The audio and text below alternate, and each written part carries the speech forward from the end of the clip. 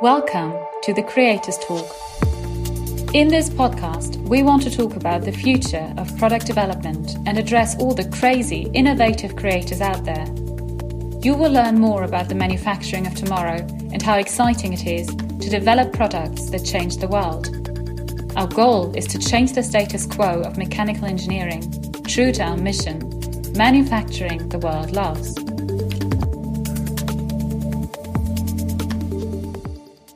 Hello, everyone. Thank you for joining our podcast series about product development. On this podcast, we have a real expert here today. So let me introduce you to Zod Meir. Zod has been working for Creatize as a Chief Supply Chain Officer since November of last year. Prior to working at Creatize, Zod, you worked for Dell in Texas for 10 years, then for Apple for almost 11 years. You worked both in Shanghai and in Cupertino. So you have seen both sides of the world of manufacturing. I'm sure it was in particular an interesting time for you, as it was a pioneering time when Apple started producing their iMac, the iPhone, and everything else in China. You told me that this was in particular so interesting as Apple was coming from being a small, almost irrelevant customer to becoming one of the most valuable partners for the Chinese-based contract manufacturing ecosystem. Managing the supply chain for Apple's very fast-growing products, I'm sure, was an invaluable experience for you to gain. After a short stint at Uber's new mobility venture, you joined Creatize in the fall and moved here to Berlin. Today, we're going to talk about the product development process, and in particular, the design to X process. So Zod, let's start with the first question. What is design to X? What does it consist of? And why is it so important? Thank you, Tommy, for the introduction and the kind words. Yes, you brought up a good point in our earlier conversations. When for the decade between roughly 1998 and 2007, 2008, that I worked for Dell. Dell was considered for the premier contract manufacturers in China.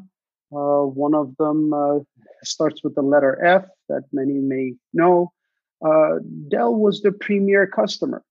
But when I joined Apple, there was a few years of transition as Dell started becoming, the growth rate of Dell flattened out, if you will, to some extent. And Apple began a very rapid growth. And we saw an interesting transformation of some of the key talent at these contract manufacturers begin for their own personal professional growth, switching from the Dell account to the Apple account. So I was there and I saw some of the folks that I had worked with before at Dell, at the specific contract manufacturers, now transition over to the Apple account. So it was interesting to see that. You asked me a question about design for X and what does it consist of and what does it mean? Design for X is a focus of a product design team and really the focus of a company when they make a product.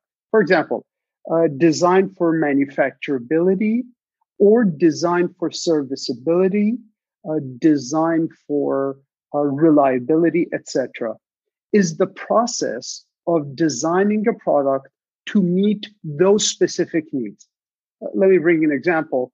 A product that has been designed for serviceability will have certain features that will enable a field repair technician to easily disassemble and repair a part in the field.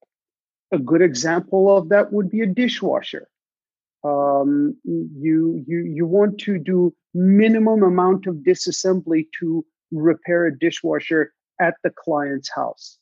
On the other hand, a product that has been designed for reliability will be able to withstand rigorous and specific environmental hardships. Example would be a dive watch that has to be waterproof to hundreds of meters at times. That is the focus of that watch, is to be reliable underwater. Um, why these features are important, again, points to the mission of the product. If the product is marketed as a product you can use all your life, then it should be designed to be extremely robust. Again, going back to the watch industry, would be a high-end Swiss watch, or perhaps even a pair of well-made boots that you can resole over and over again. And come at hefty prices sometimes. So I hope that answers your question, Tommy. Yeah, it does very much. Can you maybe just bring one example to show how many parts sometimes are being used to get this reliability tested on these products out of your experience?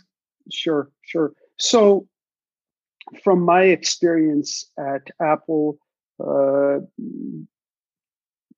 hundreds of parts are used to really ascertain and better really understand the robustness of the product.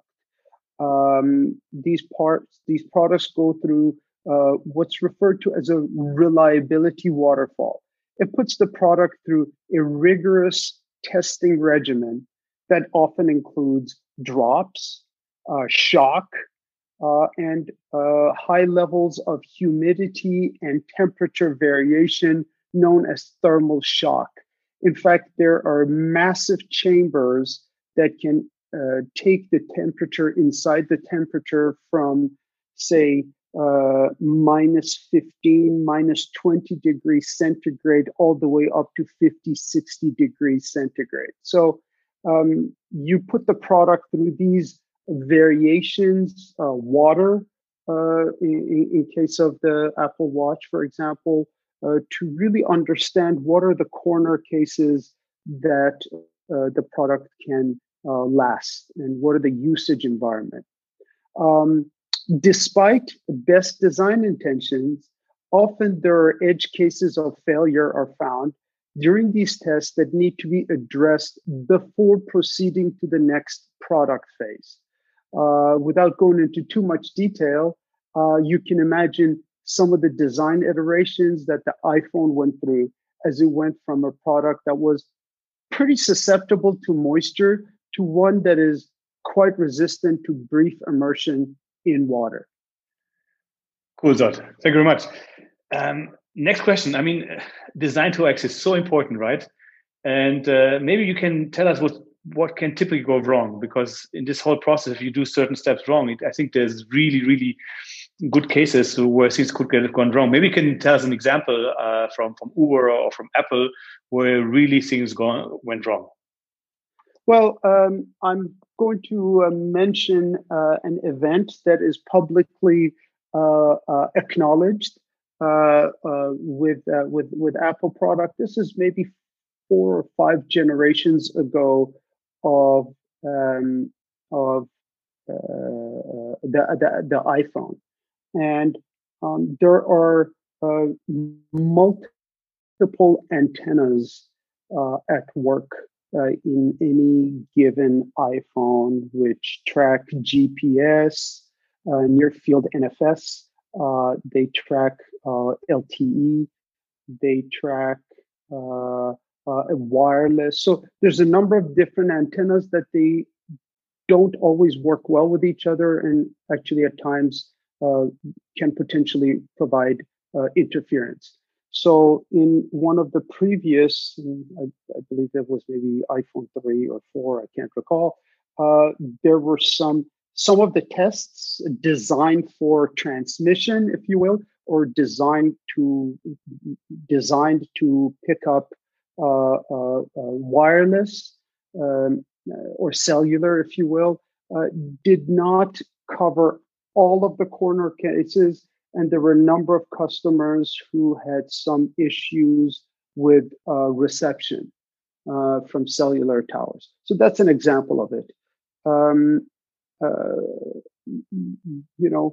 We worked at Uber. When I was at Uber, there were number of, and these issues were later on resolved. with extruding aluminum and different ways of joining aluminum that through extensive shock and vibe testing, we were able to find some residual cracks that would form in the chassis of the scooter that large percentage of the population would never be able to even see it. It would never get to that point. But for safety considerations, we redesigned that chassis to ensure that it is absolutely safe all the way to the deepest of the corner cases. So these are perhaps a couple of the examples. You see a lot of these examples that come up in the automotive industry where brakes don't function well. You see them less and less now, but there's horror stories from the 60s and 70s where cars would over accelerate or have some electrical fires were in cars, especially some of those are examples of not designing, for example, for electrical reliability. I hope that answers your question. Yeah, it really does. And of course, I mean, we know that design to X takes time, right? Takes money. And one is pressure it's costly. One is pressure to get the product out in the market and is looking forward to get it out. There's always time pressure there. But if you do it properly, the cost when the product is in the market to alleviate this problem is there to mitigate everything to get your product to work again. It's way more costly. More costly. And you have to be very careful what your marketing material presents the product as. And within those parameters of the product specification, you really need to make sure that you do your due diligence and you design to be able to get those product features. Otherwise, you're going to have some really unhappy customers. At best, unhappy customers. At worst, there could be injury, damage, etc. So I'm sure our audience would also be happy to hear what we are doing at Creatize to support them. What we're trying to provide, the value we're trying to provide for our customers, it not just to without any hassle of long-term contract negotiations or removing the hassle of buying capital equipment, we can provide an opportunity and a market for our customers to be able to use contract manufacturing services to manufacture their mechanical parts, whether it's machined, whether it's stamped, machined, injection molded, etc. In addition to just providing simply a marketplace for them to build their parts, we are also going to work with them as they go from a prototype phase, i.e., building parts to understand how well the parts assemble into the final product.